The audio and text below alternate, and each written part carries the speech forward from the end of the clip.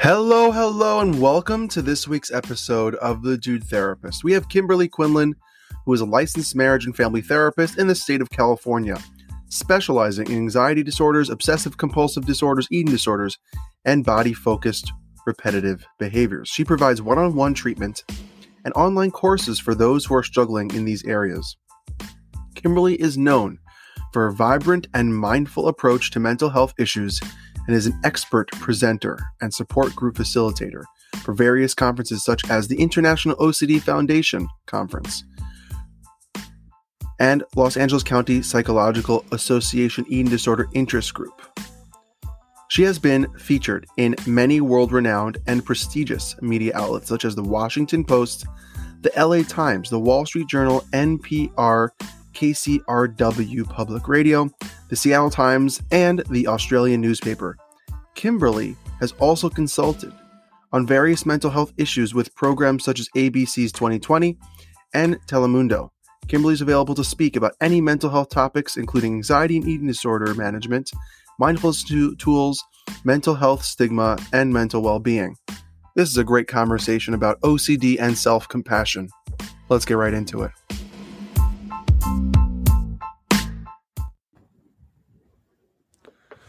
Welcome to this week's episode of The Dude Therapist. I'm so pumped to have Kimberley Quinlan on. This has been a little bit in the making, right? We're back and forth, but we made it. We're here, and we're ready to go. So without further ado, can you introduce yourself to the listeners so we can get a better sense of who you are and what you're up to? Sure. So thank you for having me. My name is Kimberley Quinlan. I'm a licensed marriage and family therapist in the state of California.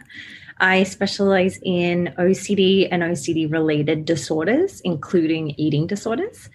And I am like a self-compassion geek and a mindfulness geek. And that's about me. Not bad things to be a geek about. Right? Out of all the things you can choose, we got Dungeons and Dragons, Star Wars, Star Trek, and you went like the self-awareness, mindfulness. I always like to ask therapists, because I'm an LCSW, you're an LMFT, licensed marriage family therapist. We got all these letters in the alphabet. Mm-hmm. But what pushed you towards that direction of the mental health world? I originally wanted to do psychology, and then I got an eating disorder in college. And that led me down the path of wanting to be a dietitian and a kinesiologist, all the things that would have kept my eating disorder nice and strong. So I was really, really kind of deep into, of course, studying the things that would have kept me in that disorder. And then all of a sudden, after doing that for some time, really coming through some recovery within my own eating disorder, I decided I wanted to become a therapist. And so I live here in America, but I am Australian. That's why my accent is a little, Aussie. Awesome. And that was sort of the easiest way for me to transition, given my international bachelor's degree was to go into marriage and family therapy. So that's what I did. That's so interesting that is what impacted, I love hearing people's stories and their journey. I truly believe that we all have a calling. I think a lot of therapists in the mental health world, and I'm using therapists in a very broad term, but I'm talking about psychologists, I'm talking about clinical social workers, I'm talking about LMHCs and LMFTs and every all wonderful in between. And I think we all have a calling to help and be helpful to people. Is it hard for you to help when you have a past or history of similar things that you're helping? If I were to be completely transparent, I think that once I became a therapist, I didn't want to treat eating disorders. I think I kind of disowned that part of me. And I was like, nope, I want to treat anxiety. And I wanted to be really up in panic disorder and things like that. So I really put my head deep into that. That's why I became trained in OCD. I personally don't have obsessive compulsive disorder. But as soon as I started treating it, I really fell in love with it. And it was nice for me to be treating something that I personally didn't have. And there's pros and cons to that. But then the cool thing is as I continued to specialize in OCD, I really saw that a lot of people with eating disorders have OCD, and there was an overlap there. And so I kind of naturally fell into that specialty of doing both. And recently I've been doing some research as someone who works in the world of anxiety. and I dabble here and there with OCD, but I'm not specialized in OCD. And I very much understand where my limits are with that world. And be the first to say, hey, this is out of my wheelhouse. It's so interesting. There's a huge connection sometimes between OCD and eating disorders. Can you talk about that a little bit? Sure. So the thing first to know is that, first of all, let's be really clear about what OCD is. If I can really leave today and everyone being clear on what OCD is, I will feel like I've done a really good job, because it's sort of the main mission that we have. Unfortunately, in today's society, people believe that OCD is the desire for cleanliness or the desire for symmetry and things to look pretty and line up. And while that is one component of having OCD, it's actually a very small component of having OCD. First of all, to have OCD, you have to have an obsession, which is usually an intrusive, repetitive, unwanted thought or a feeling or a sensation, maybe even an urge or an image.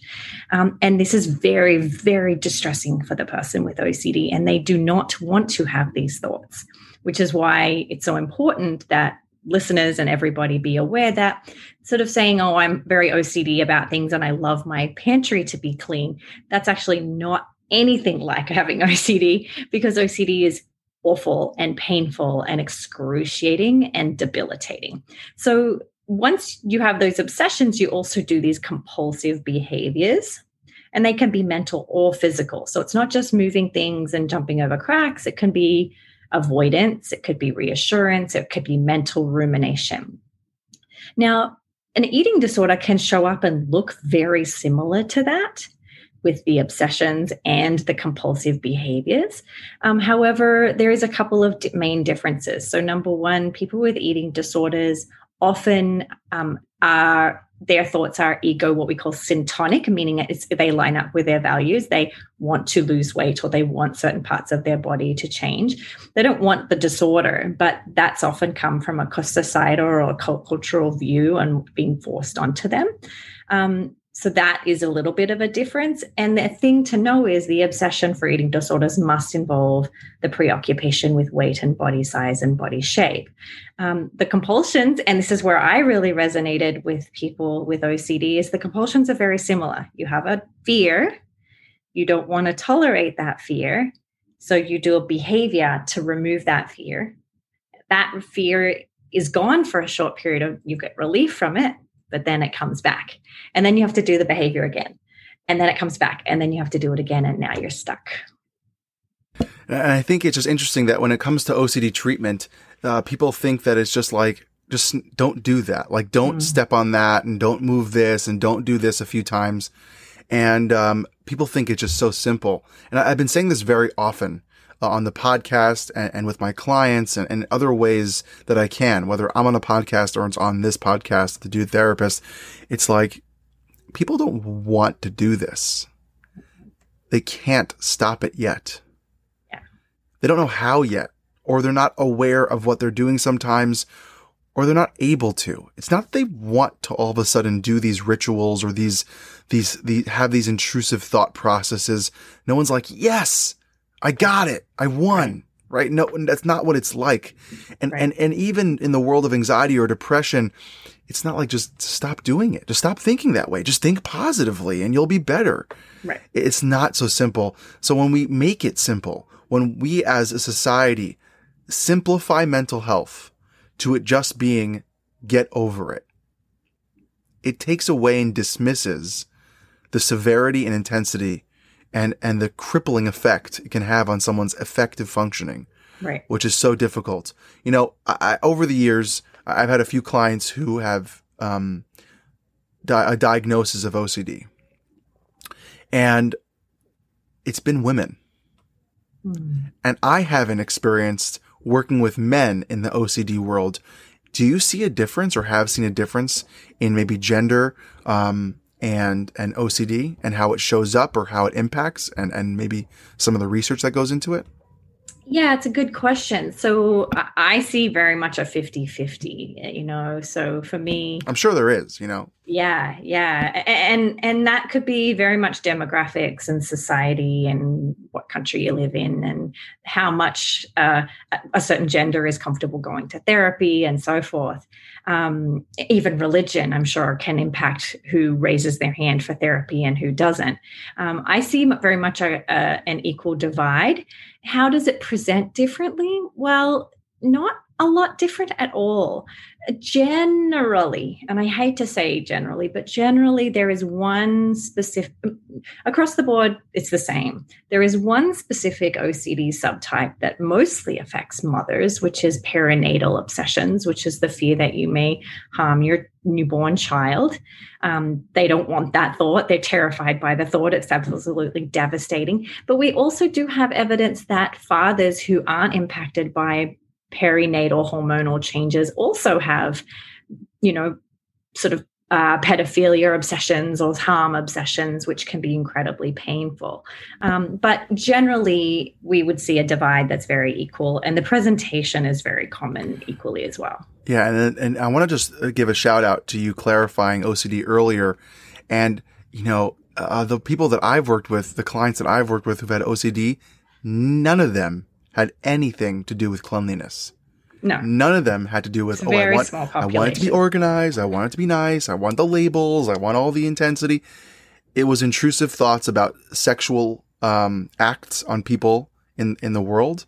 And another one was about safety or health of family members, which then now creates this atmosphere of, if the word is said or the conversation is talked about this idea, which is cancer, all of a sudden the triggers and anxiety start going into play.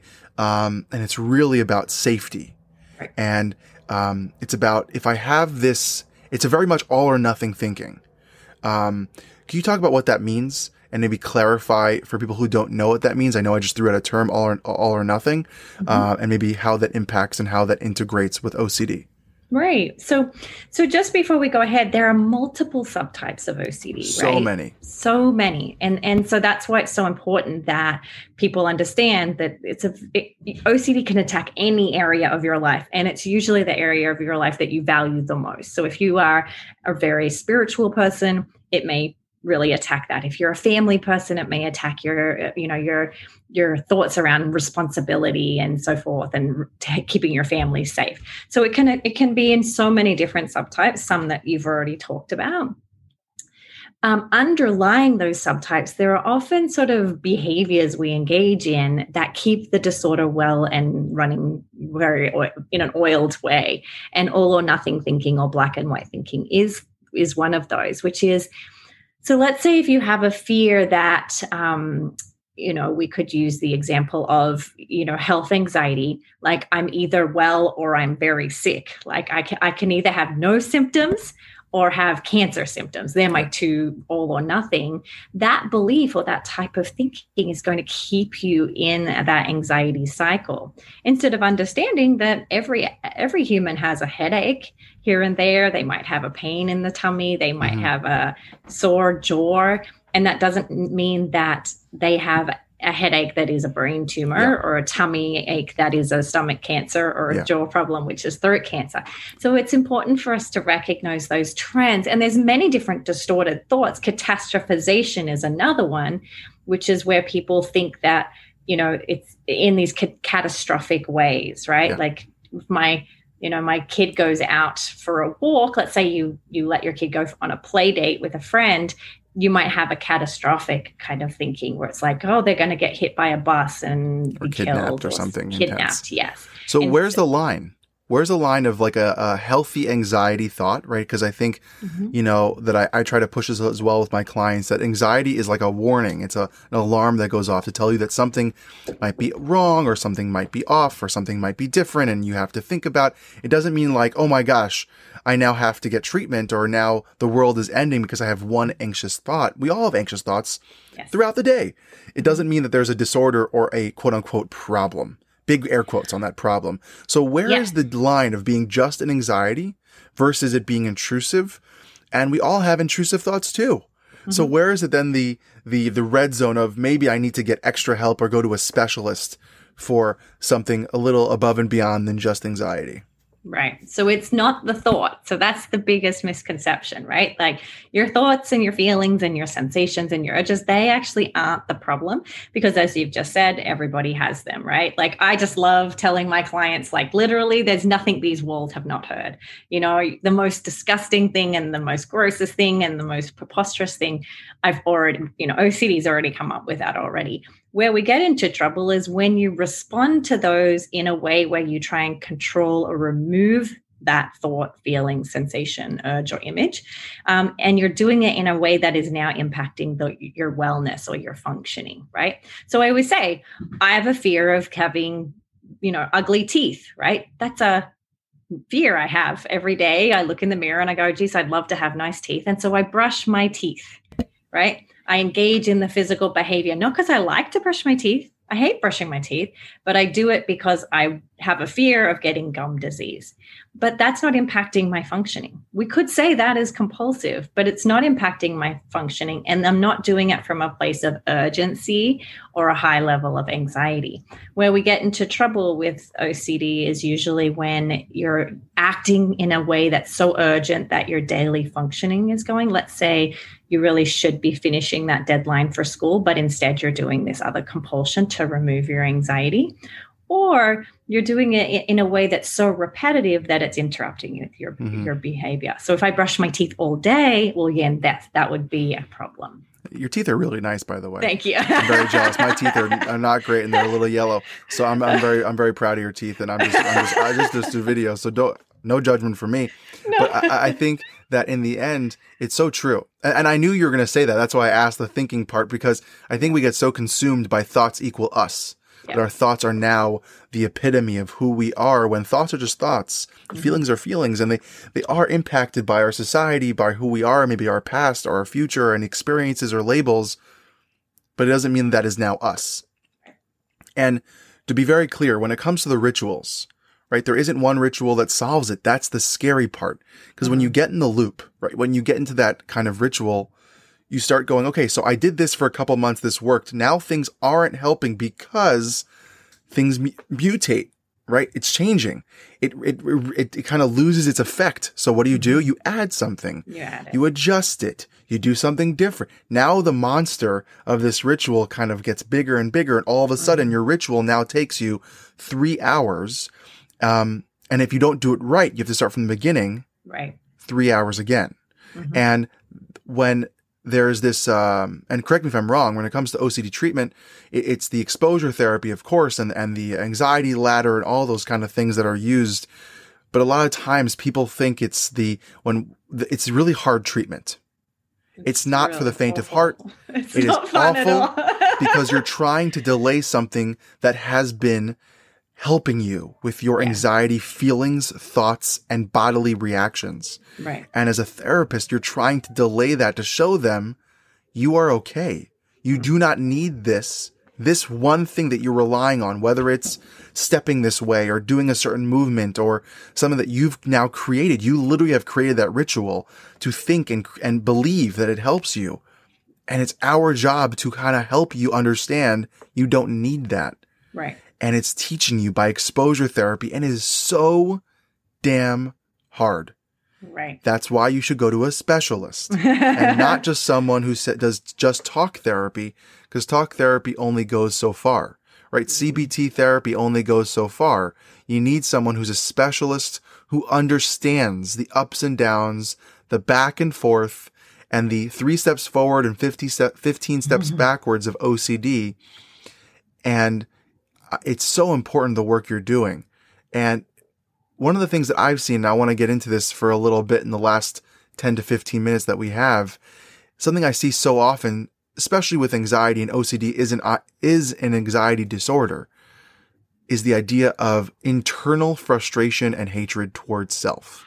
How we so easily go like, what the F is wrong with me? And like, why do I keep doing this? And I hate myself for this. And it's so annoying that I'm stuck, and you want to get out, but you don't know how to get out, and you're trapped.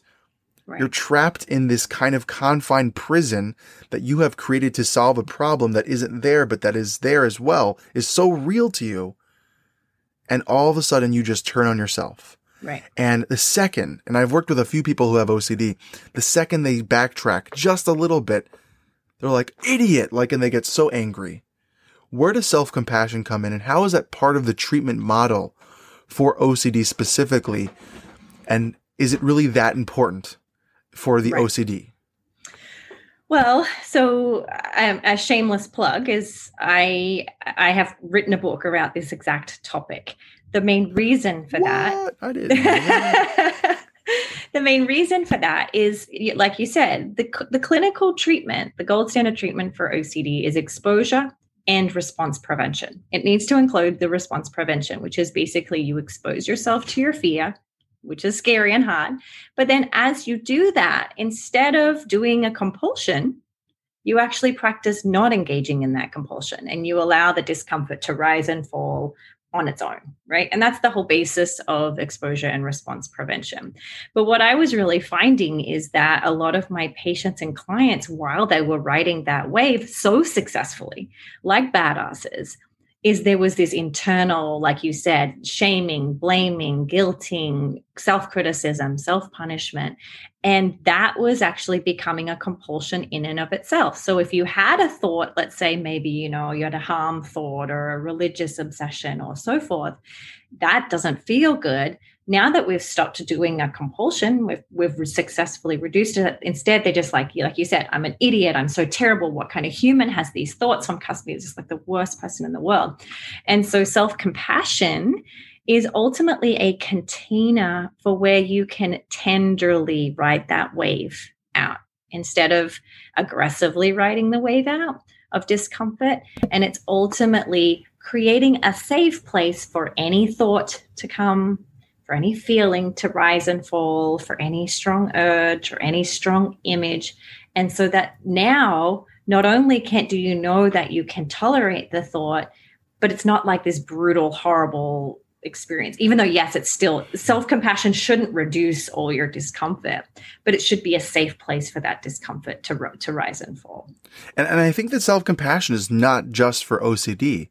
It's for everyone. No, even if you have a mental health diagnosis, or anything, because I know for me, as I have ADHD, I have bouts of anxiety, and I'm a parent, and I'm a husband, right? And things come up where you're just like, did you really just say that? Or did you really just do that? Or why are you not? And automatically just start attacking yourself because it's so easy.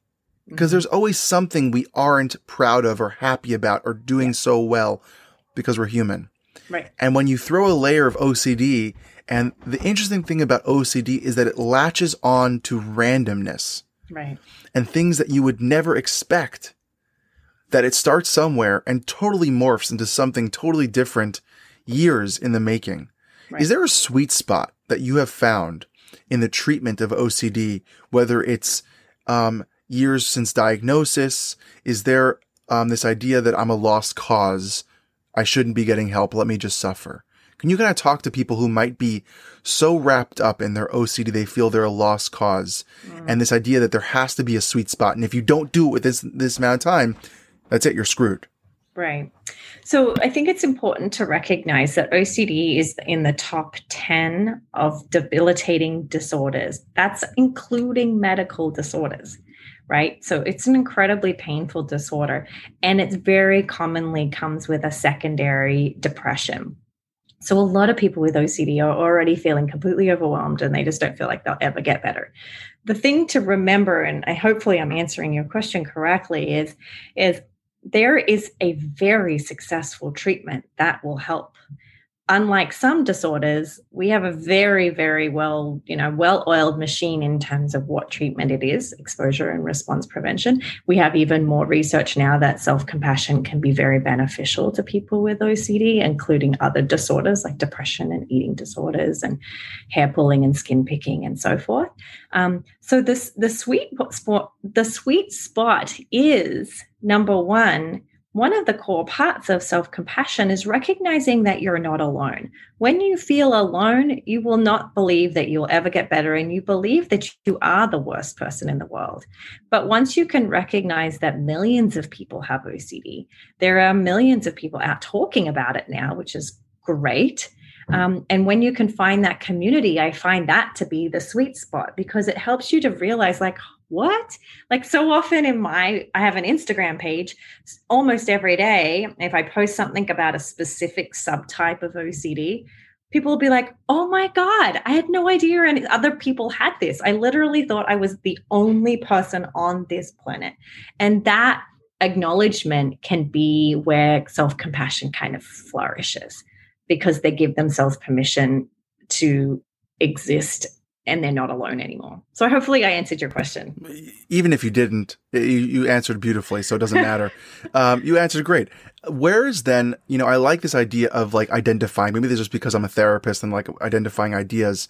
Where is it self-compassion? And then when does it self-compassion get maybe abused or used as, well, like I'm fine, so I'm not going to change? Is there like a happy medium of where self-compassion is utilized versus abused? Well, okay, so here is a very common misconception: is self-compassion is not saying you're off the hook. It's not that. So it's not saying, oh, you're fine, you're going through a hard time, go ahead and do more compulsions. That is not compassion. And people who are saying that is they're actually misusing it.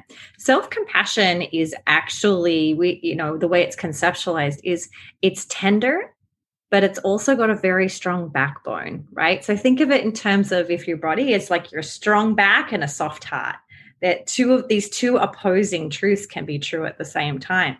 So a lot of the time, we talked about reducing compulsions. That requires a bit of badassery, right? It requires you to pull your shoulders back and say, I'm commonly known for the phrase, it's a beautiful day to do hard things. I say it all the time on my podcast and throughout the books and everything that I do, is it's a beautiful day to do hard things, which is ultimately saying we have to marry self-compassion as an act of kindness to yourself, which is not to do those compulsions.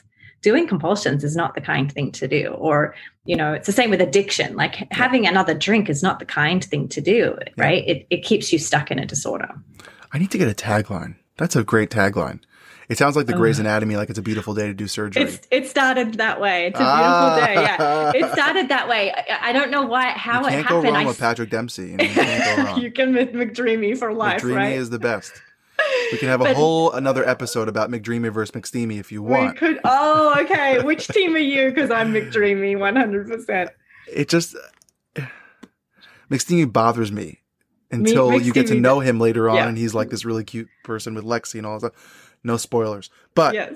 McDreamy is just McDreamy, I have to love him.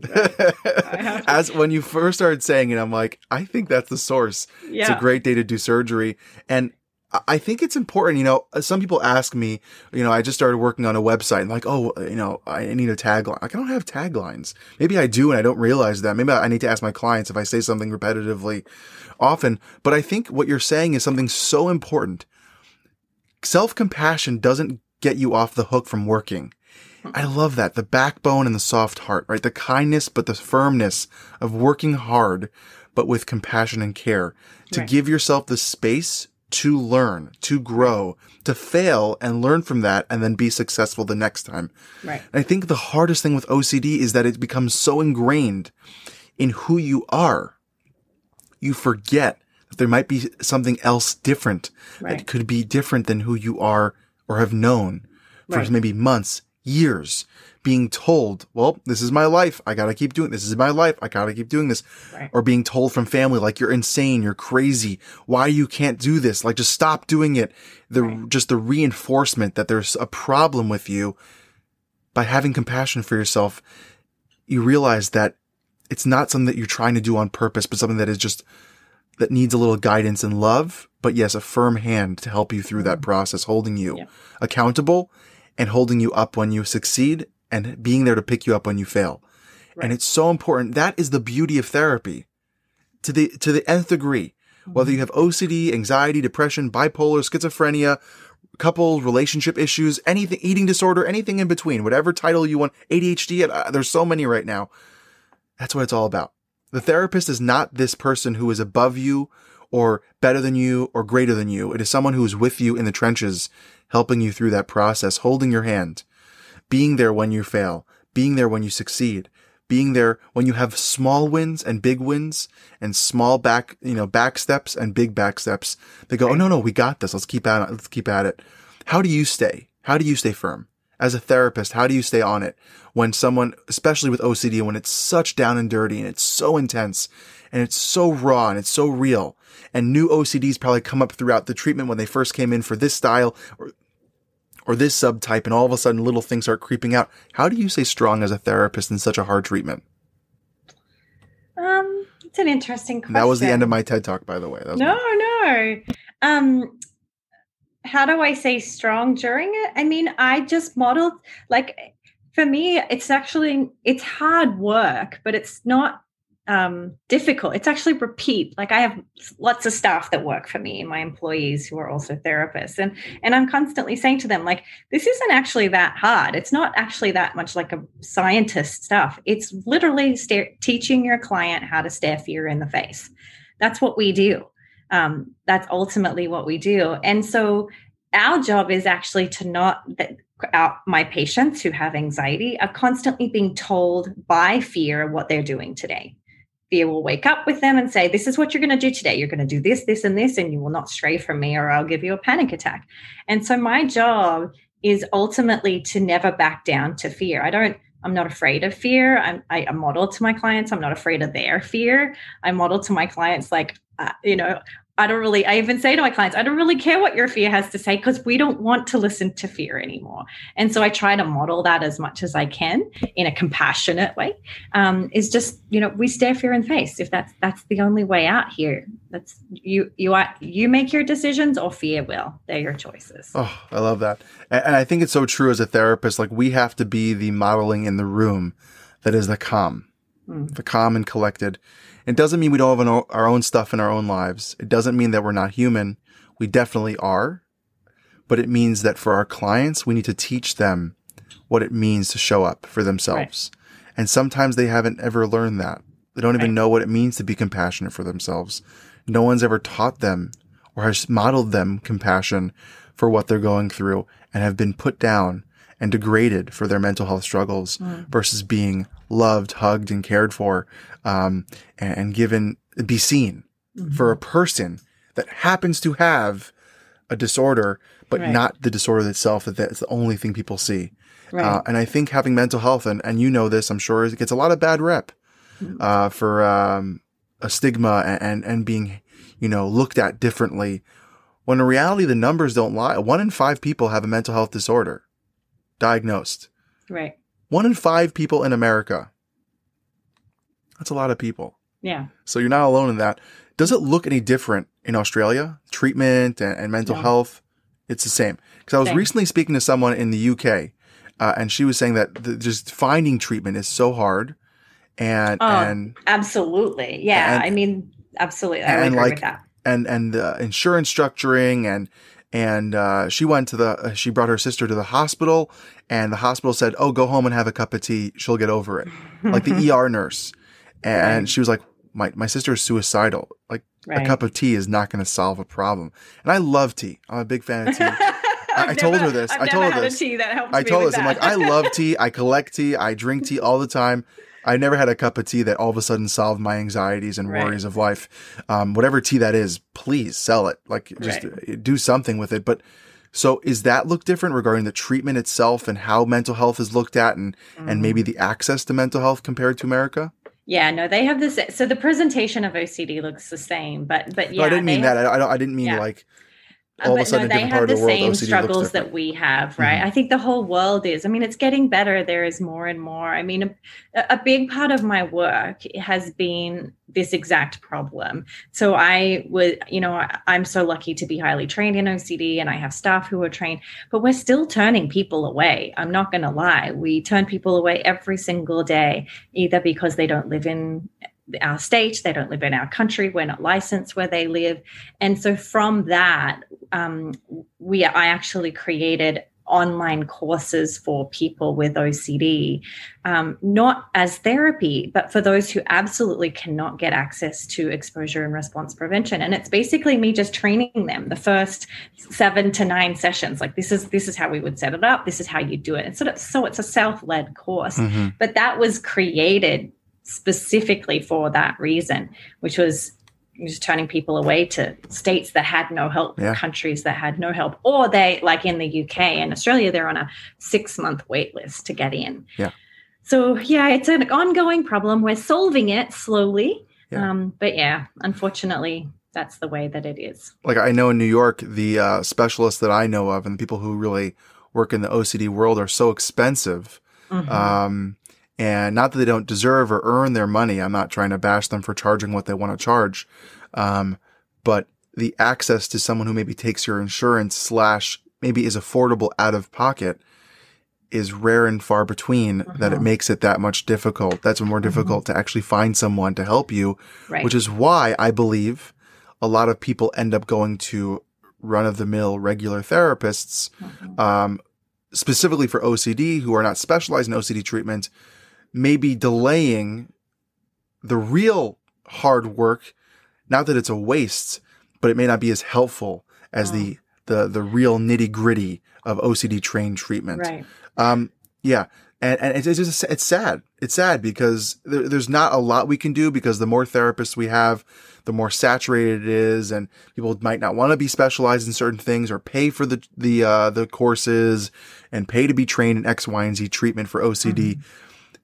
But if you're listening, and Kimberley, if you can please, chime into this, find someone who actually is specialized if you can, because it will help you in the long run. And you're investing in your health. You're investing in yourself. Just like I went to a specialist for my GI issues. I didn't just go to a PCP, a primary care doctor, for my GI issues. I went to a specialist to help me with my Crohn's. Right. I didn't just go to a regular doctor and say, hey, solve my stomach. I'll try. So if you can, and you can swing it, it doesn't mean you should starve. It doesn't mean you shouldn't be able to afford clothes and rent. That's not what I'm talking about. If that's the case, please find someone who's affordable. But if you can, you're investing in your health for the future. So Kimberley, in the last question I like to ask, especially guests who are therapists, if no one listened to anything else that we've talked about till now, which is a waste of your time. If you're a listener, you should have listened to the entire thing. Stop here. Go back and start again. Because Kimberley has amazing things to say. What are 1 to 3 things that you can tell people or talk through to people who are struggling with OCD right now? And what are some things you can kind of impart on a lasting message that you think would be great for them to hear? Sure. So speaking on just what you were talking about, so let me just quickly throw in something so important, which is there are, like I said, tons of, I have courses, other therapists have courses now, which is great, right? No one just wants to hear me talk. They want, some variability.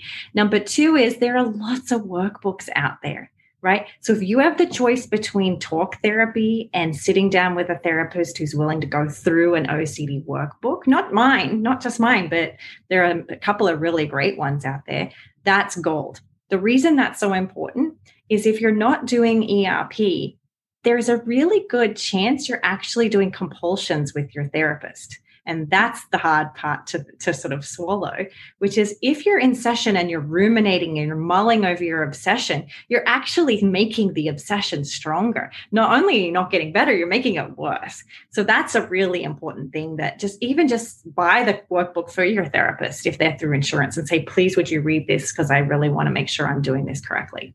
So that's one thing. But that aside, the first thing to say is, no matter what thought you have, no matter how heinous and disgusting you think it is, I want you to give yourself permission to have it compassionately, right? Like I there's no thought. Often clients will say, okay, I'm going to tell you my thought. Here I go. I'm going to tell you my thought. Here I go. And then they finally tell me and I go, okay, cool. And they're like, what? Like, you've heard of this? So I really want to give you permission to give, there are no thoughts and feelings and sensations that are off limits, right? And then the final piece here is, I'm going to say it, not in any intention to be corny, but it is a beautiful day to do hard things. Practice staring your fear in the face. That's what this is about. Fear will not kill you. It won't do any damage. In fact, the more you practice doing it, the more empowered and strong you're going to feel. So even for those of you who are listening who don't have OCD, find a fear every day and practice facing it. You won't even believe the change it will make in your life. So that's baby steps. They lead to big, middle-sized steps, and then you get big steps. Face your fears. That is the main goal. Thank you so much. I'll be honest here. One of my biggest fears is like spiders, like tarantulas. I'm not doing that anytime soon, but I do kill spiders for my wife. So I'm starting, I'm there. Good job. I try. Yeah. But there's so many things that we have in our life that kind of block us from being effective and functioning and taking the most of our world. Yeah. We have one life to live. That's it. Whether you believe in incarnation or all that kind of stuff, right now in the body that you're in, the world that you're in, whatever it is that you believe in, you have one life. Right. Why waste it living hiding? Right. Don't let fear make your choices. Exactly. Get help today. Get help. Reach out. There's so many resources. Everyone's telling me I need to create a course. I stink at writing and don't have the time, but one day maybe. But there are so many people out there like Kimberley. But let's promote Kimberley for a second. So where can people find you? Where can they reach out to you? Where can they get in touch with you? All those wonderful things so they don't just miss out on amazing knowledge and education that you have. Sure. So let me start with free stuff. So I have a free podcast that people can listen to. It's called Your Anxiety Toolkit. And that's free, right? That's for everybody. From there, you can buy the workbook. It's called the Self-Compassion Workbook for OCD. And then if you want even more, you could go to CBT School, where we have courses for OCD and hair pulling and skin picking. And then if you want even more than that, you can we have private practice where we have 9 therapists who work for me, and we all do treatment for OCD and OCD related disorders. And it's Kimberley Quinlan -lmft.com. So that one's a hard one to remember. But that's where you can find me, or you can go to Instagram, which is just Kimberley Quinlan. Amazing. And I know this episode is going to be in January in season 3, but you have a special thing coming out in October 2021, right? The book. That's right. The book. So during COVID, I was approached by a publisher to write a book. It was literally the worst time ever to write a book, given how chaotic life was. However, the cool part was it's the time where I needed to practice self-compassion the most in lockdown. And so, it'll be out in October of 21. Good for you. Congrats on the book coming out. I say this all the time. I have like 6 book ideas I want to write, but my fear is writing. I have a fear of writing because I'm not good at writing. I know. Don't hate on me. But I am starting little by little. Oh, I'm not a good writer. My wife edits my posts sometimes. No joke. Shout out to my wife, Ariella. She has access to my Instagram. She goes, no, I'm going to change that. And she edits some things. So it's just something with my ADHD. It's been a history of mine that I'm just not a great writer, even though I did really well in grad school in my writing. Who knows? Yeah. Maybe they just didn't read grammar. That was it. It's the scariest thing one of the scariest things I've done in my entire career. It was painful. Well, I am very proud and jealous at the same time because I admire people who write books. I think it's amazing. And I think it's a worthwhile investment for anyone to read. And if it speaks to them, even one chapter could impact someone getting treatment or feeling more love for themselves. That's the most important thing you can do. Right. So I really commend you. And thank you so much for taking the time today to really speak to me and to us and bring so much knowledge to the world on OCD. So really, really appreciate it.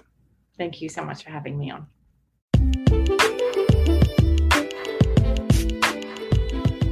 Thank you so much to listening to this week's episode of The Dude Therapist. And it only is happening because of you, the listeners, tuning in every week, even twice a week, to this show all about mental health, relationships, and wellness topics. And really, let's be honest, everything in between. And I'm so excited to show up every time and having great guests. So, thank you. And if you have any questions, concerns, ideas, collaborations, email me at thedudetherapist@gmail.com. Follow me on Instagram at thedudetherapist. Let me know what you're thinking. Let me know your ideas. I can't wait to hear from you. And if you can go along, subscribe, rate, review on all the streaming sites that you're listening on. I truly appreciate it because that's what makes this thing happen. So thanks for tuning in this week, and see you next time on the Dude Therapist podcast, because we got more guests and more great content coming your way.